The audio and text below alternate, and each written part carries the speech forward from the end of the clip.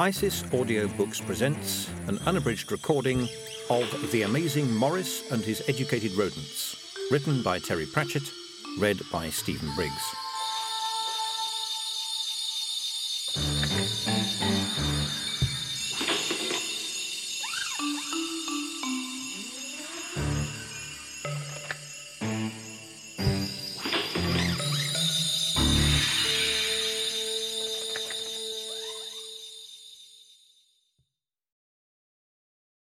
Chapter 1.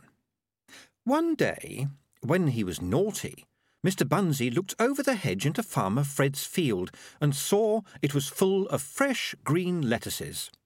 Mr. Bunsey, however, was not full of lettuces. This did not seem fair. From Mr. Bunsey Has an Adventure. Rats. They chased the dogs and bit the cats, But there was more to it than that. As the amazing Maurice said, it was just a story about people and rats. And the difficult part of it was deciding who the people were and who were the rats. But Melissa Grimm said it was a story about stories. Part of it began, on the mail coach that came over the mountains from the distant cities of the plain. This was the part of the journey that the driver didn't like. The way wound through forests and around mountains on crumbling roads. There were deep shadows between the trees. Sometimes he thought things were following the coach, keeping just out of sight. It gave him the willies. And on this journey, the really big willy was that he could hear voices.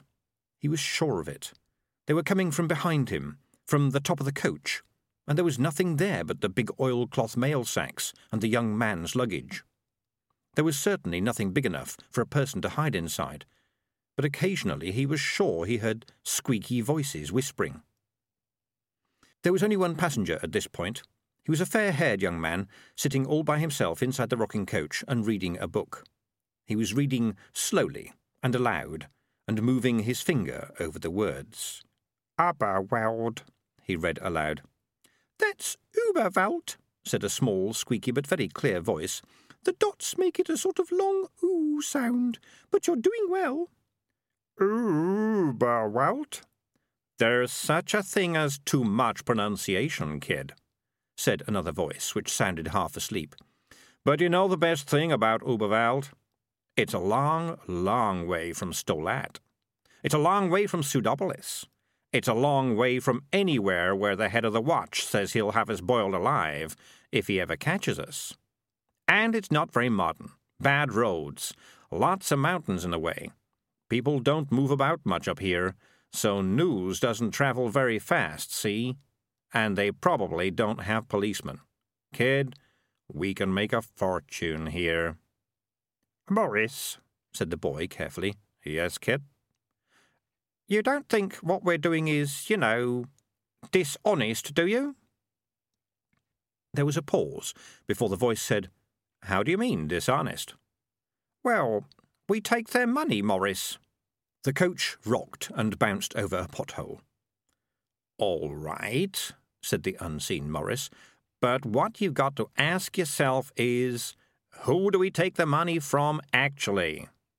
"Well, it's generally the mayor or the city council or someone like that." "Right, and that means it's what? I've told you this bit before." It is government money, kid," said Maurice patiently. "Say it. Government money." "Government money," said the boy obediently. "Right. And what do governments do with money?"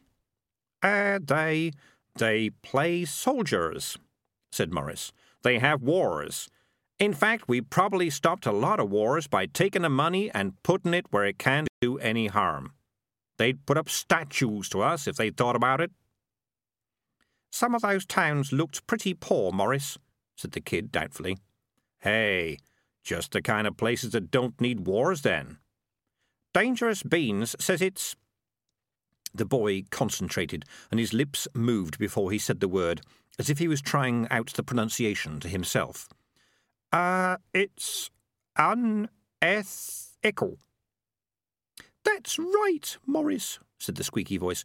"Dangerous Beans says we shouldn't live by trickery." "Listen, Peaches, trickery is what humans are all about," said the voice of Maurice. "They're so keen on tricking one another all the time that they elect governments to do it for them. We give them value for money. They get a horrible plague of rats, they pay a rat piper, the rats all follow the kid out of town, hoppity-skip, end of plague, everyone's happy that no one's whittling in the flour anymore. The government gets re-elected by a grateful population, general celebration all round. Money well spent, in my opinion." "But there's only a plague because we make them think there is," said the voice of Peaches. "Well, my dear, another thing all those little governments spend their money on is rat catchers, see? I don't know why I bother with a lot of you, I really don't." "Yes, but we—" They realised that the coach had stopped. Outside, in the rain, there was the jingle of harness. Then the coach rocked a little, and there was the sound of running feet. A voice from out of the darkness said, "Are there any wizards in there?" The occupants looked at one another in puzzlement. "No," said the kid, the kind of no that means, "Why are you asking?" "How about any witches?" said the voice. "No, no witches," said the kid. "Right. Are there any heavily armed trolls employed by the mail coach company in there?" "I doubt it," said Maurice. There was a moment's pause, filled with the sound of the rain. "OK. How about werewolves?" said the voice eventually. The speaker sounded as though he was working through a list. "What do they look like?" said the kid. "Oh, well, they look perfectly normal right up to the point where they grow all, like, hair and teeth and giant paws and leap through the window at you," said the voice. "We've all got hair and teeth," said the kid. "Is that any help?" "So you are werewolves, then?" "No." "Fine, fine." There was another pause filled with rain. "OK, vampires," said the voice. "It's a wet night. You wouldn't want to be flying in weather like this. Any vampires in there?" "No," said the kid. "We're all perfectly harmless." "Oh, boy," muttered Maurice, and crawled under the seat. "That's a relief," said the voice. "You can't be too careful these days. There's a lot of funny people about." A crossbow was pushed through the window, and the voice said, "Your money and your life. It's a 2-for-1 deal, see?" "The money's in the case on the roof," said Maurice's voice from floor level. The highwayman looked around the dark interior of the coach. "Who said that?" he said. Me," said the boy. "I didn't see your lips move, kid." The money is on the roof, in the case, but if I was you I wouldn't—" "Ha! I just expect you wouldn't," said the highwayman. His masked face disappeared from the window. The boy picked up the pipe that was lying on the seat beside him. It was the type still known as a penny whistle, although no one could remember when they'd ever cost only a penny. "Play robbery with violence, kid," said Maurice quietly. "Couldn't we just give him money?" said the voice of Peaches. It was a little voice. "Money is for people to give us," said Maurice sternly. Above them they heard the scrape of the case on the roof of the coach as the highwayman dragged it down. The boy obediently picked up the flute and played a few notes. Now there were a number of sounds. There was a creak, a thud, a sort of scuffling noise, and then a very short scream. When there was silence, Maurice climbed back onto the seat and poked his head out of the coach into the dark and rainy night. "Good man," he said. "Sensible.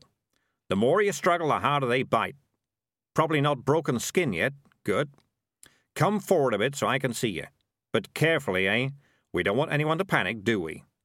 The highwayman reappeared in the light of the coach lamps. He was walking very slowly and carefully, with his legs spread wide apart, and he was quietly whimpering. "Ah, there you are," said Maurice cheerfully. "Went straight up your trouser legs, did they? Typical rat trick. Just nod, 'cause we don't want to set him off. No telling where it might end." The highwayman nodded very slowly. Then his eyes narrowed. "You're a cat," he mumbled. Then his eyes crossed and he gasped. "Did I say talk?" said Maurice. "I don't think I said talk, did I? Did the coachman run away, or did you kill him?" The man's face went blank. "Ah, a quick learner. I like that in a highwayman," said Maurice. "You can answer that question." "Ran away," said the highwayman hoarsely. Maurice stuck his head back inside the coach. "What do you think?" he said. "Coach, 4 horses, probably some valuables in the mailbags. Could be, $1,000 or more. The kid could drive it. Worth a try?" "That's stealing, Maurice," said Peaches. She was sitting on the seat beside the kid. She was a rat. "Not stealing as such," said Maurice. "More finding. The driver's run away, so it's like salvage. Hey, that's right, we could turn it in for the reward. That's much better. Legal, too, shall we?" "People would ask too many questions," said Peaches. "If we just leave it, someone will steal it," wailed Maurice. "Some thief will take it away. Much better if we take it, eh? We're not thieves." "We will leave it, Maurice," said Peaches. "In that case, let's steal the highwayman's horse," said Maurice, as if the night wouldn't be properly finished unless they stole something. "Stealing from a thief isn't stealing, because it cancels out." "We can't stay here all night," said the kid to Peaches. "He's got a point." "That's right," said the highwayman urgently. "You can't stay here all night." "That's right," said a chorus of voices from his trousers. "We can't stay here all night." Maurice sighed and stuck his head out the window again. "Okay," he said. "This is what we're going to do. You're going to stand very still, looking straight in front of you, and you won't try any tricks, because if you do, I've only got to say the word." "Don't say the word," said the highwayman, even more urgently. "Right," said Maurice. "And we'll take your horse as punishment, and you can have the coach, because that'll be stealing, and only thieves are allowed to steal. Fair enough?" "Anything you say," said the highwayman, and then he thought about this and added hurriedly, "But please don't say anything." He kept staring straight ahead. He saw the boy and the cat get out of the coach. He heard various sounds behind him as they took his horse, and he thought about his sword. All right, he was going to get a whole mail coach out of this deal, but there was such a thing as professional pride. "All right," said the voice of the cat after a while. "We're all going to leave now, and you've got to promise not to move until we're gone. Promise?" "You have my word as a thief," said the highwayman, slowly lowering a hand to his sword. "Right, we certainly trust you," said the voice of the cat. The man felt his trousers lighten as the rats poured out and scampered away, and he heard the jingle of harness. He waited a moment, then spun around, drew his sword and ran forward. Slightly forward, in any case. He wouldn't have hit the ground so hard if someone hadn't tied his bootlaces together. They said he was amazing. The amazing Maurice, they said. He'd never meant to be amazing, it had just happened. He'd realised something was odd that day, just after lunch, when he'd looked into a reflection in the puddle and thought, "That's me." He'd never been aware of himself before. Of course, it was hard to remember how he'd thought before he became amazing. It seemed to him that his mind had been just a kind of soup. And then there had been the rats that lived under the rubbish heap in one corner of his territory. He'd realised there was something educated about the rats when he jumped on one and it had said, "Can we talk about this?" And part of his amazing new brain had told him you couldn't eat someone who could talk. At least, not until you'd heard what they'd got to say. The rat had been Peaches. She wasn't like other rats, nor were dangerous beans, donut enter, dark tan, ham and pork, big savings, toxie, and all the rest of them. But then Maurice wasn't like other cats anymore. Other cats were, suddenly, stupid. Maurice started to hang around with the rats instead. They were someone to talk to. He got on fine so long as he remembered not to eat anyone they knew. The rats spent a lot of time worrying about why they were suddenly so clever. Maurice considered that this was a waste of time. Stuff happened. But the rats went on and on about whether it was something on the rubbish heap that they'd eaten, and even Maurice could see that that wouldn't explain how he'd got changed, because he'd never eaten rubbish. And he certainly wouldn't eat any rubbish off that heap, seeing as where it came from. He considered that the rats were, quite frankly, dumb. Clever, OK, but dumb.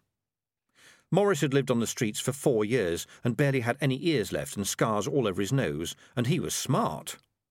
He swaggered so much when he walked that if he didn't slow down, he flipped himself over. When he fluffed out his tail, people had to step around it. He reckoned you had to be smart to live for 4 years on these streets, especially with all the dog gangs and freelance furriers. One wrong move, and you were lunch and a pair of gloves. Yes, you had to be smart. You also had to be rich. This took some explaining to the rats, but Maurice had roamed the city and learned how things worked, and money, he said, was the key to everything. And then one day he'd seen the stupid-looking kid playing the flute with his cap in front of him for pennies, and it had an idea. An amazing idea.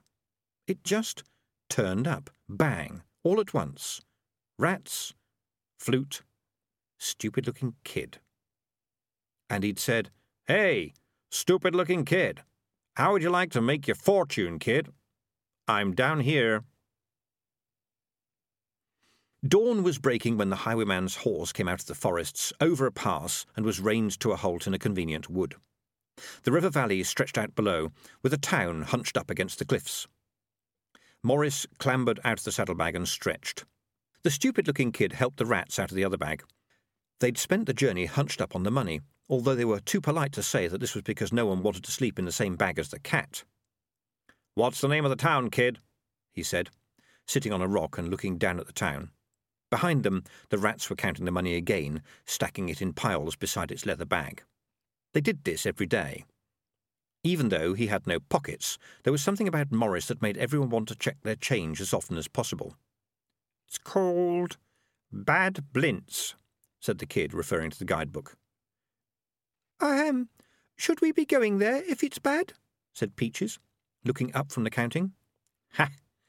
It's not called bad because it's bad," said Maurice. "That's foreign language for bath, see?" "So it's really called Bath Blints," said Donut Enter. Nah, they call it bath because—" The amazing Maurice hesitated, but only for a moment. "Because they got a bath, see? Very backward place, this. Not many baths around. But they've got one, and they're very proud of it, so they want everyone to know. You probably have to buy tickets even to have a look at it." "Is that true, Maurice?" said Dangerous Beans. He asked the question quite politely, but it was clear that what he was really saying was, "I don't think that is true, Maurice." Ah, yes. Dangerous Beans. Dangerous Beans was difficult to deal with. Really, he shouldn't be. Back in the old days, Maurice thought, he wouldn't even have eaten a rat so small and pale and generally ill-looking. Maurice stared down at the little albino rat with its snow-white fur and pinky eyes. Dangerous Beans did not stare back because he was too short-sighted. Of course, being nearly blind was not too much of a drawback to a species that spent most of its time in the darkness and had a sense of smell that was, as far as Maurice could understand it, almost as good as sight and sound and speech all put together. For example, the rat always turned to face Maurice and looked directly at him when he spoke. It was uncanny. Maurice had known a blind cat that walked into doors a lot, but Dangerous Beans never did that. Dangerous Beans wasn't the head rat. That was Ham and Pork's job. Ham and Pork was big and fierce and a bit scabby, and he didn't much like having a new-fangled brain, and he certainly didn't like talking to a cat. He'd been quite old when the rats had changed, as they called it, and he'd said he was too old to change. He left talking to Maurice to Dangerous Beans, who'd been born just after the change. And that little rat was clever. Incredibly clever. Too clever. Maurice needed all his tricks when he was dealing with Dangerous Beans. "It's amazing, the stuff I know," said Maurice, blinking slowly at him. "Anyway, it's a nice-looking town. Looks rich to me. Now, what we'll do is—" Maurice hated that sound. If there was a sound worse than Dangerous Beans asking one of his odd little questions, it was Peaches clearing her throat. It meant she was going to say something, very quietly, which was going to upset him. "Yes," he said sharply. "Do we really need to keep on doing this?" she said. "Well, of course, no," said Maurice. "I don't have to be here at all. I'm a cat, right? A cat with my talents? Ha! I could have got myself a really cushy job with a conjurer, or a ventriloquist, maybe. There's no end to the things I could be doing, right? 'Cause people like cats. But owing to being incredibly, stupid and kind-hearted, I decided to help a bunch of rodents who are, let's be frank here, not exactly number one favourites with humans. Now, some of you," and here he cast a yellow eye towards Dangerous Beans, "have some idea of going to some island somewhere and starting up a kind of rat civilization of your very own, which I think is very, admirable. But for that you need— what did I tell you that you need?" "Money, Maurice," said Dangerous Beans, "but—" "Money, that's right. 'Cause what can you get with money?" He looked around the rats. "It begins with a B," he prompted. "Boats, Maurice, but— and then there's all the tools you'll need, and food, of course." "There's coconuts," said the stupid-looking kid who was polishing his flute. "Oh. Did someone speak?" said Maurice. "What do you know about it, kid?" "You get coconuts," said the kid, "on desert islands. A man selling them told me." "How?" said Maurice. He wasn't too sure about coconuts. "I don't know. You just get them." "Oh, I suppose they grow on trees, do they?" said Maurice sarcastically. "Sheesh, I just don't know what you lot would do without—" "Anyone?" He glared at the group. "Begins with an M?" "You, Maurice," said Dangerous Beans. "But you see, what we think is really—" "Yes," said Maurice. "Ahem," said Peaches. Maurice groaned. "What Dangerous Beans means," said the female rat, "is that all this stealing grains and cheese and gnawing holes in walls is, well," she looked up into Maurice's yellow eyes, "is not morally right." "But it's what rats do," said Maurice. "But we feel we shouldn't," said Dangerous Beans. "We should be making our own way in the world." "Oh dear, oh dear, oh dear," said Maurice, shaking his head. "Ho for the island, eh? The kingdom of the rats. Not that I'm laughing at your dream," he added hastily. "Everyone needs their little dreams." Maurice truly believed that, too. If you knew what it was that people really, really wanted, you very nearly controlled them. Sometimes he wondered what the stupid-looking kid really, really wanted. Nothing, as far as Maurice could tell, but to be allowed to play his flute and be left alone. But, well, it was like that thing with the coconuts. Every so often the kid would come out with something that suggested he'd been listening all along. People like that are hard to steer. But cats are good at steering people. A meow here, a purr there, a little gentle pressure with a claw. And Maurice had never had to think about it before. Cats didn't have to think. They just had to know what they wanted. Humans had to do the thinking. That's what they were for. Maurice thought about the good old days before his brain had started whizzing like a firework. He'd turn up at the door of the university kitchens and look sweet, and then the cooks would try to work out what he wanted. It was amazing. They'd say things like, "Does you want a bowl of milk, den? Does you want a biscuit? Does you want these nice scraps, den?" And all Maurice would have to do was wait patiently until they got to a sound he recognised, like turkey legs or minced lamb. But he was sure he'd never eaten anything magical. There was no such thing as enchanted chicken giblets, were there? It was the rats who'd eaten the magical stuff. The dump they called home, and also called lunch, was round the back of the university. And it was a university for wizards, after all. The old Maurice hadn't paid much attention to people who weren't holding bowls, but he was aware that the big men in pointy hats made strange things happen. And now he knew what happened to the stuff they used, too. It got tossed over the wall when they'd finished with it. All the old worn-out spell books and the stubs of the dribbly candles and the remains of the green bubbly stuff in the cauldrons all ended up on the big dump, along with the tin cans and old boxes and the kitchen waste. Oh, the wizards had put up signs saying, dangerous and toxic. But the rats hadn't been able to read in those days, and they liked dribbly candle ends. Maurice had never eaten anything off the dump. A good motto in life, he'd reckoned, was, "Don't eat anything that glows." But he'd become intelligent too, at about the same time as the rats. It was a mystery. Since then, he'd done what cats always did. He steered people. Now some of the rats counted as people too, of course. But people were people, even if they had 4 legs and had called themselves names like Dangerous Beans, which is the kind of name you give yourself if you learned to read before you understood what all the words actually meant, and reading the warning notices and the labels on the old rusty cans gave you names you liked the sound of. The trouble with thinking was that once you started, you went on doing it. And as far as Maurice was concerned, the rats were thinking a good deal too much. It was Peaches who was the worst. Maurice's usual trick of just talking fast until people got confused didn't work on her at all. "Ahem," she began. "We think that this should be the last time." Maurice stared. The other rats backed away slightly, but Peaches just stared back. "This must be the very last time we do the silly plague of rats trick," said Peaches, "and that's final." "And what does Ham and Pork think about this?" said Maurice. He turned to the head rat, who had been watching them. It was always a good idea appealing to Ham and Pork when Peaches was giving trouble, because he didn't like her very much. "What do you mean, think?" said Ham and Pork.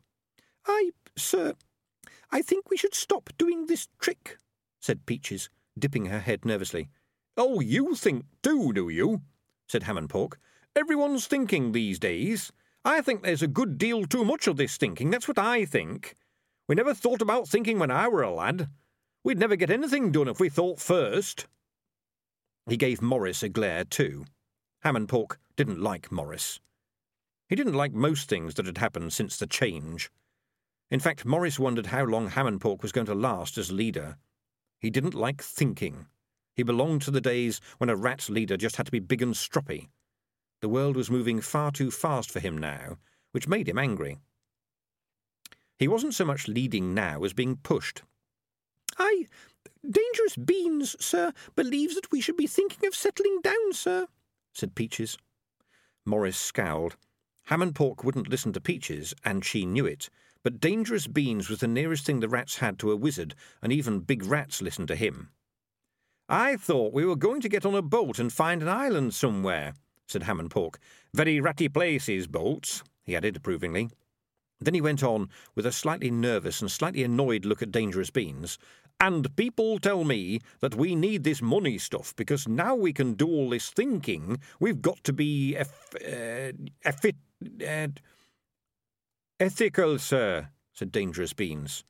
"Which sounds unratty to me. Not that my opinion counts for anything, it seems," said Ham and Pork. "We've got enough money, sir," said Peaches. "We've already got a lot of money. We have got a lot of money, haven't we, Maurice?" It wasn't a question. It was a kind of accusation. "Well, when you say a lot," Maurice began.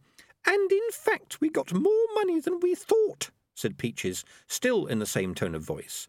It was very polite, but it just kept going, and it asked all the wrong questions. A wrong question for Maurice was one that he didn't want anyone to ask. Peaches gave her little cough again. "The reason I say we've got more money, Maurice, is that you said gold coins were shiny like the moon, and silver coins were shiny like the sun, and you'd keep all the silver coins. In fact, Maurice, that's the wrong way around. It's the silver coins that are shiny like the moon." Maurice thought a rude word in cat language, which has a great many of them. What was the point of education, he thought, if people went out afterwards and used it? "So we think, sir," said Dangerous Beans to Ham and Pork, "that after this one last time we should share out the money and go our separate ways. Besides, it's getting dangerous to keep repeating the same trick. We should stop before it's too late. There's a river here. We should be able to get to the sea. An island with no humans or curled cats would be a good place," said Ham and Pork. Maurice didn't let his smile fade, even though he knew what curlet meant. And we wouldn't want to keep Maurice from his wonderful new job with the conjurer, said Peaches. Maurice's eyes narrowed. For a moment he came close to breaking his iron rule of not eating anyone that could talk. "What about you, kid?" he said, looking up at the stupid-looking kid. "I don't mind," said the kid. "Don't mind what?" said Maurice. "Don't mind anything, really," said the kid, "just so long as no one stops me playing." "But you've got to think of the future," said Maurice. "I am," said the kid. "I want to go on playing my flute in the future. It doesn't cost anything to play. But maybe the rats are right. We've had a couple of narrow squeaks, Maurice." Maurice gave the kid a sharp look to see if he was making a joke, but the kid had never done that kind of thing before. He gave up. Well, not exactly gave up. Maurice hadn't got where he was by giving up on problems. He just put them to one side. After all, something always turned up. "OK, fine," he said. "We'll do it one more time and split the money 3 ways. Fine, not a problem. But if this is going to be the last time, let's make it one to remember, eh?" He grinned. The rats, being rats, were not keen on seeing a grinning cat, but they understood that a difficult decision had been made. They breathed tiny sighs of relief. "Are you happy with that, kid?" said Maurice. "I can go on playing my flute afterwards," said the kid. "Absolutely." "OK," said the kid. The money, shiny like the sun and shiny like the moon, was solemnly put back in its bag. The rats dragged the bag under the bushes and buried it. No one could bury money like rats, and it didn't pay to take too much into towns. Then there was the horse. It was a valuable horse, and Maurice was very, very sorry to turn it loose. But as Peaches pointed out, it was a highwayman's horse, with very ornate saddle and bridle. Trying to sell it here could be dangerous. People would talk. It might attract the attention of the government. This was no time to have the watch on their tails. Maurice walked to the edge of the rock and looked down at the town, which was waking up under the sunrise. "Let's make this the big one, then, eh?" he said as the rats came back. "I want to see maximum squeaking and making faces at people and whittling on stuff, OK?" "We think that whittling on stuff is not really—" Dangerous Beans began, but "Ahem," said Peaches, and so Dangerous Beans went on, "Oh, I suppose if it's the last time." "I've whittled on everything since I was out of the nest," said Ham and Pork. "Now they tell me it's not right. If that's what thinking means, I'm glad I don't do any." "Let's leave them amazed," said Maurice. "Rats? They think they've seen rats in that town? After they've seen us, they'll be making up stories." Chapter 2. Mr. Bunsey had a lot of friends in Fairy Bottom, but what Mr. Bunsey was friendly with more than anything else was food. From Mr. Bunsey Has an Adventure. This was the plan, and it was a good plan. Even the rats, even Peaches had to admit that it had worked. Everyone knew about plagues of rats. There were famous stories about the rat pipers who made their living going from town to town, getting rid of plagues of rats. Of course, there weren't just rat plagues. Sometimes there were plagues of accordion players, bricks tied up with string, or fish. But it was the rats everyone knew about. And that, really, was it. You didn't need many rats for a plague if they knew their business. One rat popping up here and there, squeaking loudly, taking a bath in the fresh cream and whittling in the flour, could be a plague all by themselves.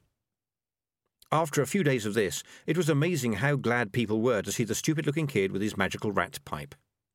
And they were amazed when rats poured out of every hole to follow him out of town.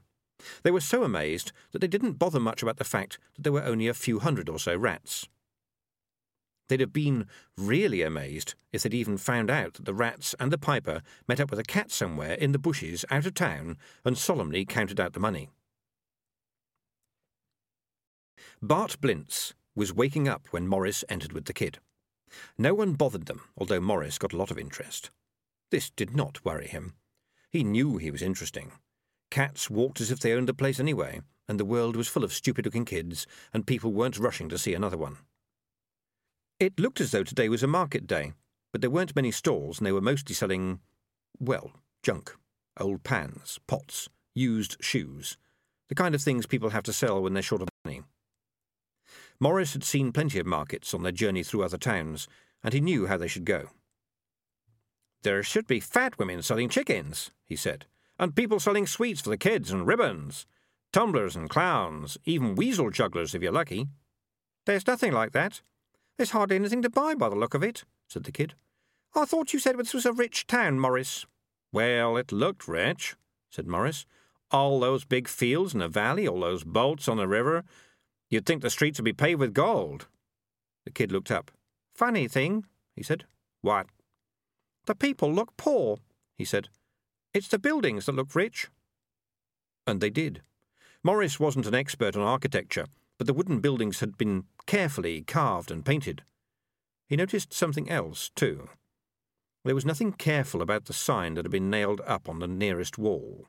It said, "Rats, wanted, dead, 50p per tail. Apply to the rat catchers, care of the Rat House." The kid was staring at it. "They must really want to get rid of their rats here," said Maurice cheerfully. "No one has ever offered a reward of $50 a tail," said the kid. "I told you this would be the big one," said Maurice. "We'll be sitting on a pile of gold before the week's out." "What's a rat house?" said the kid doubtfully. "It can't be a house for rats, can it? And why is everyone staring at you?" "I'm a handsome-looking cat," said Maurice. Even so, it was a little surprising. People were nudging one another and pointing at him. "You'd think they'd never seen a cat before," he muttered, staring at the big building across the street. It was a big, square building, surrounded by people, and the sign said, "Rat House." "Oh, rat house is just a local word for like the council house, the town hall," he said. "It's nothing to do with rats, amusing though it may be." "You really know a lot of words, Maurice," said the kid admiringly. "I amaze myself sometimes," said Maurice. A queue of people were standing in front of one huge open door. Other people, who had presumably done whatever it was the queue was queuing to do, were emerging from another doorway in ones and twos. They were all carrying loaves of bread. "Shall we queue up too?" said the kid. "I shouldn't think so," said Maurice carefully. "Why not?" "See those men on the door? They look like watchmen. They got big truncheons, and everyone's showing them a bit of paper as they go past. I don't like the look of that," said Maurice. "That looks like government to me." "We haven't done anything wrong," said the kid. "Not here, anyway." "You never know with governments," said Maurice. "Just stay here, kid. I'll take a look." People stared at Maurice when he stalked into the building, but it seemed that in a town beset by rats, a cat was quite popular, and no one was inclined to turn him out. A man did try to pick him up, but lost interest when Maurice turned and clawed the back of his hand. The queue wound into a big hall and passed in front of a long trestle table. There, each person showed their piece of paper to two women in front of a big tray of bread and were given some bread. Then they moved on to a man with a vat of sausages and got considerably less sausage. Watching over all this, and occasionally saying something to the food servers, was the mayor. Maurice recognised him instantly because he had a gold chain round his neck. He'd run across a lot of mayors since working with the rats. This one was different from the rest. He was smaller, far more worried, and had got a bald spot that he tried to cover with 3 strands of hair. He was a lot thinner than the other mayors Maurice had seen too. He didn't look as though he'd been bought by the ton. So, food is scarce, Maurice thought. They're having to ration it out. Looks like they'll be needing a piper any day now. Lucky for us, we arrived just in time. He walked out again, but this time a bit faster because he realised that someone was playing a pipe. It was, as he feared, the kid. He'd do it if you left him alone for any length of time. He'd put his cap on the ground in front of him, and had even accumulated a few coins. The queue had bent around so that people could hear him, and 1 or 2 small children were dancing. Maurice was only an expert on cat singing, which consists of standing 2 inches in front of another cat and screaming at them until they give in. Human music always sounded thin and watery to him, but people tapped their feet when they heard the kid play. They smiled for a while. Maurice waited until the kid had finished the tune, While the queue was clapping, he sidled up behind the kid, brushed up against him and hissed, "Well done, fish for brains. We're supposed to be inconspicuous. Come on, let's go. Oh, grab the money too."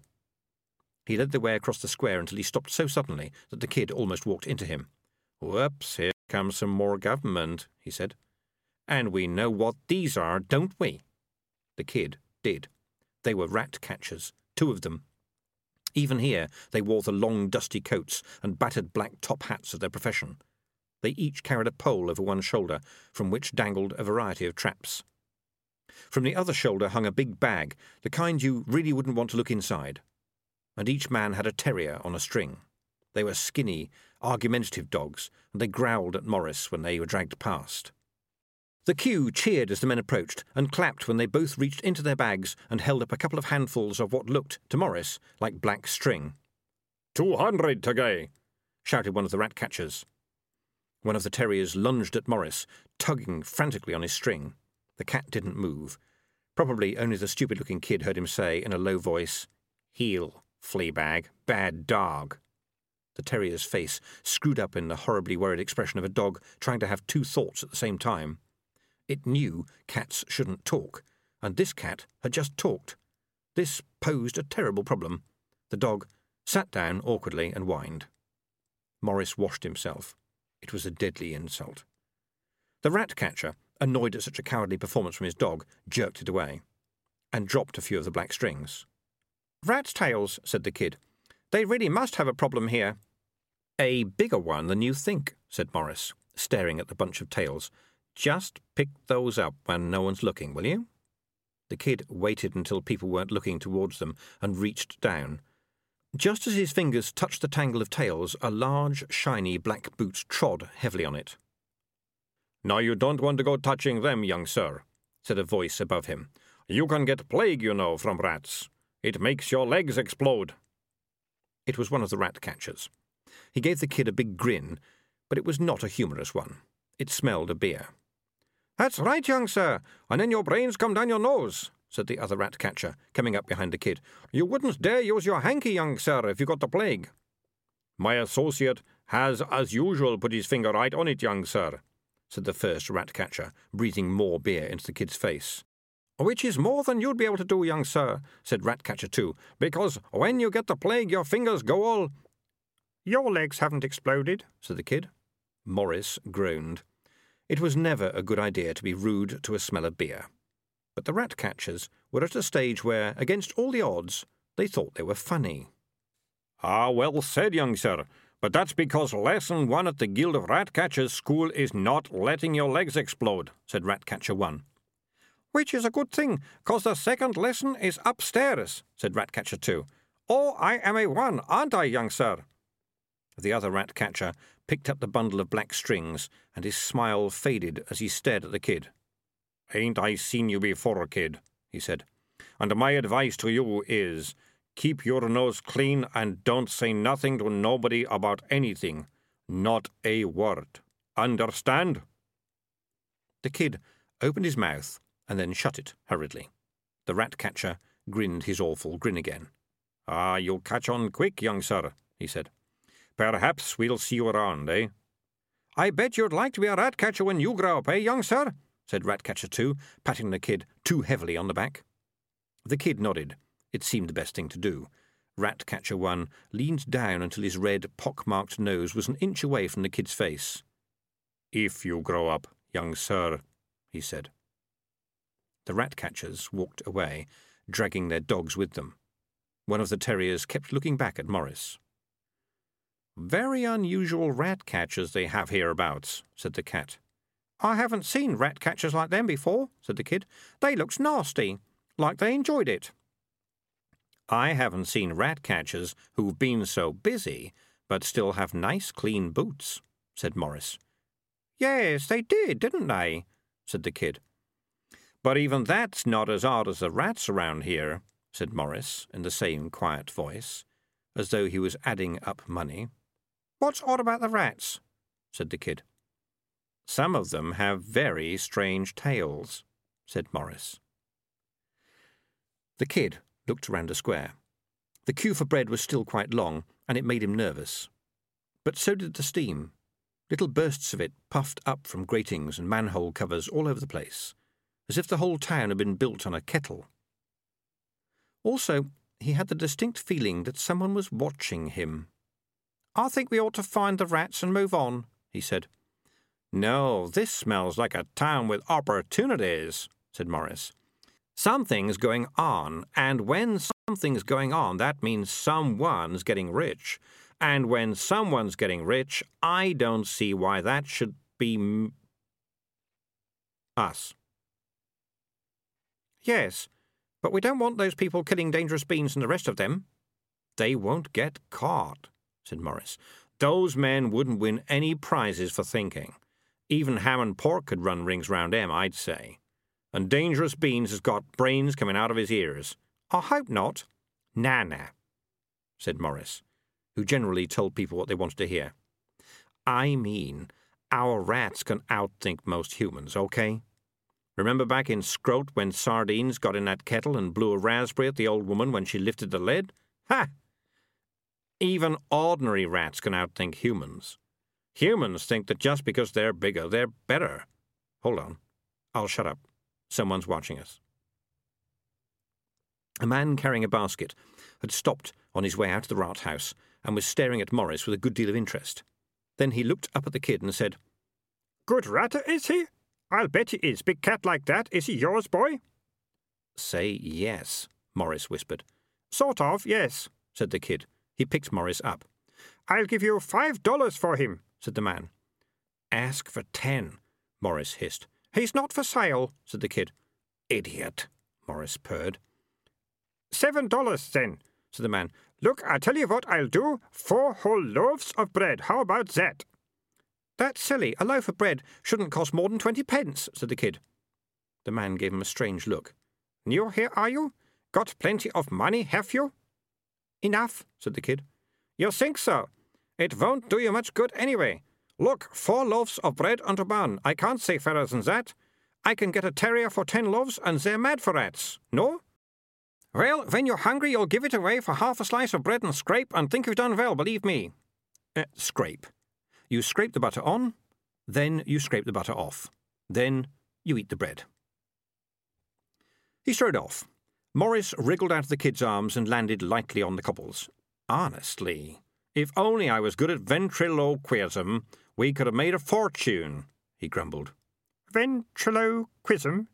said the kid, watching the man's retreating back. "It's where you open and shut your mouth and I do the talking," said Maurice. "Why didn't you sell me? I could have been back in 10 minutes. I heard of a man who made a fortune selling homing pigeons, and he only had the one." "But don't you think there's something wrong with a town where people would pay more than $1 for a loaf of bread?" said the kid, "and pay half $1 just for a rat's tail?" "Just so long as they've got enough money to pay their piper," said Maurice. "Bit of luck there already being a plague of rats here, eh? Quick, pat me on the head, there's a girl watching us." The kid looked up. There was a girl watching them. People were passing up and down the street, and some of them walked between the kid and the girl, but she stood stock still and just stared at him. And at Maurice. She had the same nail-you-to-the-wall look that he associated with Peaches. She looked like the kind of person who asked questions. And her hair was too red, and her nose was too long, and she wore a long black dress with black lace fringing. No good comes of that sort of thing. She marched across the street and confronted the kid. "You're new, aren't you? Come here looking for work, have you? Probably sacked from your last job, I expect. Probably because you fell asleep and things got spoiled. That was probably what it was. Or you ran away because your master beat you with a big stick, although," she added, as another idea struck her, "you probably deserved it because of being lazy. And then you probably stole the cat, knowing how much people would pay for a cat here. And you must have gone mad with hunger because you were talking to the cat, and everyone knows that cats can't talk." "Can't say a single word," said Maurice. "And probably you're a mysterious boy who—" The girl stopped and gave Maurice a puzzled look. He arched his back and said "prrrt," which is cat language for biscuits. "Did that cat just say something?" she demanded. I thought that everyone knew that cats can't talk, said the kid. Ah, but maybe you were apprenticed to a wizard, said the girl. Yes, that sounds about right. That'll do for now. You were an apprentice to a wizard, but you fell asleep and let the cauldron of bubbling green stuff boil over, and he threatened to turn you into a gerbil, said Maurice helpfully. A gerbil, and you stole his magical cat because you hated it so much, and what's a gerbil? Did that cat just say gerbil? Don't look at me, said the kid. I'm just standing here. All right, and then you brought the cat here because you know there's a terrible famine, and that's why you were going to sell it, and that man would have given you $10, you know, if you'd held out for it. $10 is too much money even for a good ratter, said the kid. Ratter? He wasn't interested in catching rats, said the red-headed girl. Everyone's hungry here. There's at least 2 meals on that cat. What? You eat cats here? Said Maurice, his tail fluffing like a brush. The girl leaned down to Maurice with a dreadful grin, just like the one that Peaches always wore when she'd won an argument with him, and prodded him on the nose with a finger. Got you, she said. You fell for a very simple trick. I think you two had better come with me, don't you? Or I'll scream. And people listen to me when I'm screaming. Chapter 3. Never go into the dark wood, my friend, said Ratty Rupert. There are bad things in there. From Mr. Bunsey Has an Adventure.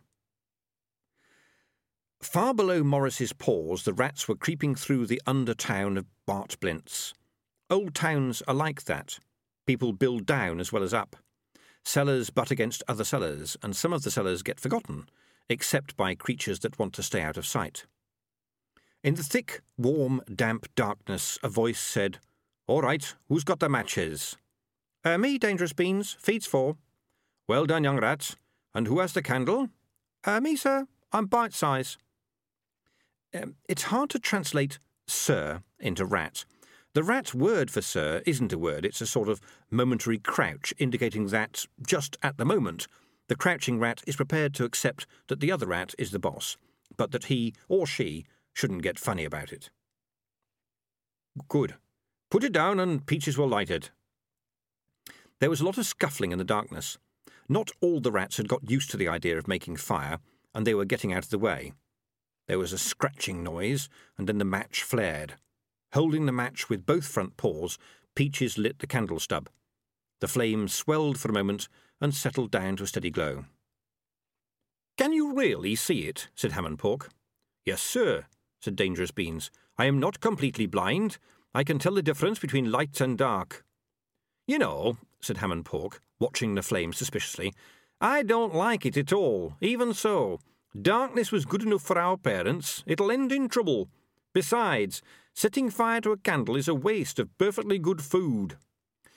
We have to be able to control the fire, sir, said Dangerous Beans calmly.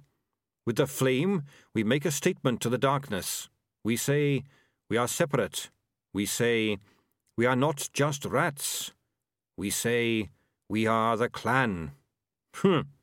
Said Ham and Pork, which was his usual response when he didn't understand what had just been said. Just lately, he'd been ing a lot. I've heard the younger rats are saying that the shadows frighten them, said Peaches. Why? Said Ham and Pork. They're not frightened of complete darkness, are they? Darkness is ratty. Being in the dark is what a rat is all about. It's odd, said Peaches, but we didn't know the shadows were there until we had the light. One of the younger rats timorously raised a paw. And even when the light has gone out, we know the shadows are still around, it said. Dangerous Beans turned towards the young rat. You're, he said. Delicious, said the younger rat. Well, Delicious, said Dangerous Beans in a kindly voice. Being afraid of shadows is all part of us becoming more intelligent, I think. Your mind is working out that there's a you, and there's also everything outside you. So now you're not just frightened of things that you can see and hear and smell, but also of things that you can sort of see inside your head. Learning to face the shadows outside helps us to fight the shadows inside, and you can control all the darkness. It's a big step forward. Well done. Delicious looked slightly proud, but mostly nervous. "I don't see the point myself," said Ham and Pork. "We used to do all right on the dump, and I was never scared of anything." "We were prey to every stray cat and hungry dog, sir," said Dangerous Beans. "Oh, well, if we're going to talk about cats," growled Ham and Pork. "I think we can trust Maurice, sir," said Dangerous Beans. "Perhaps not when it comes to money, I admit. But he is very good at not eating people who talk, you know. He checks every time." "You can trust a cat to be a cat," said Ham and Pork, "talking or not." "Yes, sir, but we are different, and so is he. I believe he is a decent cat at heart." That remains to be seen," said Peaches. "But now we are here, let's get organised." Ham and Pork growled. "Who are you to say let's get organised?" he said sharply. "Are you the leader, young female who refuses to rook?" "No, I am the leader. It's my job to say let's get organised." "Yes, sir," said Peaches, crouching low. "How would you like us to be organised, sir?" Ham and Pork stared at her. He looked at the waiting rats with their packs and bundles, and then around at the ancient cellar, and then back to the still crouching Peaches. "Just get organised," he muttered. "Don't bother me with details. I am the leader." And he stalked off into the shadows. When he'd gone, Peaches and Dangerous Beans looked around the cellar, which was filling with trembling shadows created by the candlelight. A trickle of water ran down one crusted wall. Here and there stones had fallen out, leaving inviting holes. Earth covered the floor, and there were no human footprints in it. "An ideal base," said Dangerous Beans. "It smells secret and safe. A perfect place for rats." "Right," said a voice. "And you know what's worrying me about that?" The rat called Dark Tan stepped into the candlelight and hitched up one of his belts of tools. A lot of the watching rats suddenly paid attention. People listened to Ham and Pork because he was the leader, but they listened to Dark Tan because he was often telling you things that you really, really needed to know if you wanted to go on living. He was big and lean and tough, and spent most of his time taking traps apart to see how they worked. "What is worrying you, Dark Tan?" said Dangerous Beans. "There aren't any rats here, except us. Rat tunnels, yes, but we've seen no rats at all. A town like this should be full of them." "Oh, they're probably scared of us," said Peaches. Dark Tan tapped the side of his scarred muzzle. "Maybe," he said. "But things don't smell right. Thinking is a great invention, but we were given noses, and it pays to listen to them. Be extra careful." He turned to the assembled rats and raised his voice. "OK, troops, you know the drill," he shouted. "Plague rats, in front of me, in your platoons, now." It didn't take long for the rats to form 3 groups. They'd had plenty of practice. "Very nice," said Dark Tan, as the last few shuffled into position. "Right, this is tricky territory, people, so we're going to be careful." Dark Tan was unusual among the rats because he wore things. When the rats had discovered books, and the whole idea of books was still a difficult one for most of the older rats, they found, in the bookshop they invaded every night, the book. Up until they were changed, books had only been useful for eating the glue off the bindings and making nests out of the pages. They'd never looked at one before. This book was amazing. Even before Peaches and Donut Enter had learned how to read human words, they'd been amazed by the pictures. There were animals in there wearing clothes. There was a rabbit who walked on its hind legs and wore a blue suit. There was a rat in a hat, and he wore a sword and a big red waistcoat, complete with a watch on a chain. Even the snake had a collar and tie. And all of them talked, and none of them ate any of the others, and, this was the unbelievable part, they all talked to humans, who treated them like, well, smaller humans. There were no traps, no poisons. Admittedly, according to Peaches, who was painstakingly working her way through the book and sometimes read out parts, Ollie the snake was a bit of a rascal, but nothing truly bad happened. Even when the rabbit got lost in the dark wood, he just had a bit of a scare. Yes, Mr. Bunsey Has an Adventure was the cause of much discussion amongst the changelings. What was it for? Was it, as Dangerous Beans believed, a vision of some bright future? Had it been made by humans? The shop had been for humans, true, but surely even humans wouldn't make a book about Ratty Rupert the Rat, who wore a hat and poisoned rats under the floorboards at the same time, would they? How mad would anything have to be to think like that? Some of the younger rats had suggested that perhaps clothes were more important than everyone thought. They'd tried wearing waistcoats, but it had been very difficult to bite out the pattern. They couldn't make the buttons work, and frankly, the things got caught on every splinter and were very hard to run in. Hats just fell off. Dark Tan just thought that humans were mad as well as bad, but the pictures in the book had given him an idea. What he wore was not so much a waistcoat as a network of wide belts, easy to wriggle in and out of. On them he'd sewn pockets, and that had been a good idea, like giving yourself extra hands, to hold all the things he needed, like metal rods and bits of wire. Some of the rest of the squad had taken up the idea too. You never knew what you were going to need next on the trap disposal squad. It was a tough, ratty life. The rods and wires jangled as Dark Tan walked up and down in front of his teams. He stopped in front of one large group of younger rats. "All right, number 3 platoon, you're on whittling duty," he said. "Go and have a good drink." "Oh, we're always on whittling," a rat complained. Dark Tan pounced on it and faced it nose to nose until it backed away. "That's 'cause you're good at it, my lad. Your mother raised you to be a whittler, so off you go and do what comes naturally. Nothing puts humans off like seeing that rats have been there before, if you catch my meaning. And if you get the opportunity, do some gnawing as well. And run around under the floorboards and squeak. And remember, no one is to move in until they get the all clear from the trap squad. To the water now, at the double. Hup, hup, hup. 1, 2, 1, 2, 1, 2. The platoon headed off at speed. Dark Tan turned to number 2 platoon. They were some of the older rats, scarred and bitten and ragged. Some of them with stubs of tails or no tails at all. Some of them missing a paw or an ear or an eye. In fact, although there were about 20 of them, they had between them only enough bits to make up about 17 complete rats. But because they were old, they were cunning, because a rat who isn't cunning and shifty and suspicious doesn't become an old rat. They'd all been grown up when the intelligence came. They were more set in their old ways. Hammond Pork always said he liked them that way. They still had a lot of the basic rattiness, the kind of raw cunning that would get you out of the traps that overexcited intelligence got you into. They thought with their noses, and you didn't have to tell them where to whittle. "All right, people, you know the drill," said Dark Tan. "I want to see lots of cheeky stuff. Stealing the food out of cats' bowls, pies from under the cook's noses."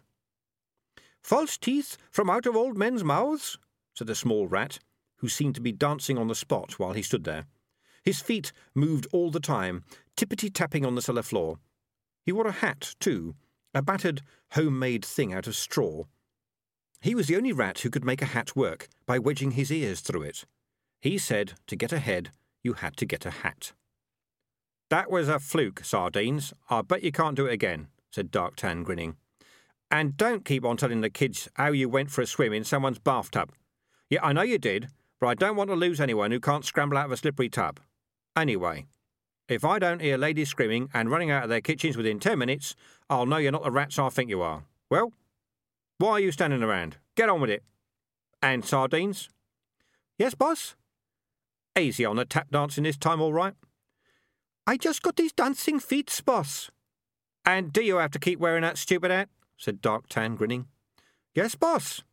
Sardines was one of the older rats, but most of the time you wouldn't know it. He danced and joked and never got into fights. He'd lived in the theatre and once eaten a whole box of grease paint. It seemed to have got into his blood. "And no going on ahead of the trap squad," said Dark Tan. Sardines grinned. "Oh, boss, can't I have any fun?" He danced after the rest of them towards the holes in the walls. Dark Tan moved on to number 1 platoon. It was the smallest. You had to be a certain kind of rat to last a long time in the trap disposal squad. You had to be slow and patient and thorough. You had to have a good memory. You had to be careful. You could join the squad if you were fast and slapdash and hasty. You just didn't last very long. He looked them up and down and smiled. He was proud of these rats. "OK, people, you know it all by now," he said. "You don't need a long lecture from me. Just remember that this is a new town, so we don't know what we're going to find. There's bound to be plenty of new types of traps, but we learn fast, don't we? Poisons too. They might be using stuff we've never run across before, so be careful.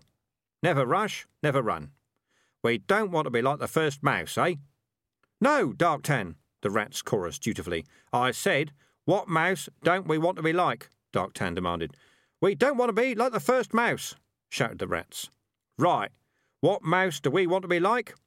The second mouse, Dark Tan, said the rats, like people who'd had this lesson dinned into them many times. Right. And why do we want to be like the second mouse? Because the second mouse gets the cheese, Dark Tan. Good, said Dark Tan. In Brian will take squad 2. Best before? You're promoted, you take squad 3. And I hope you're as good as old Farmouse was, right up until the time she forgot how to disengage the trip catch on a snippet and poison rat snapper number 5. Overconfidence is our enemy. So, if you see anything suspicious, any little trays you don't recognise, anything with wires and springs and stuff, you mark it and send a runner to me, yes? End of CD 1.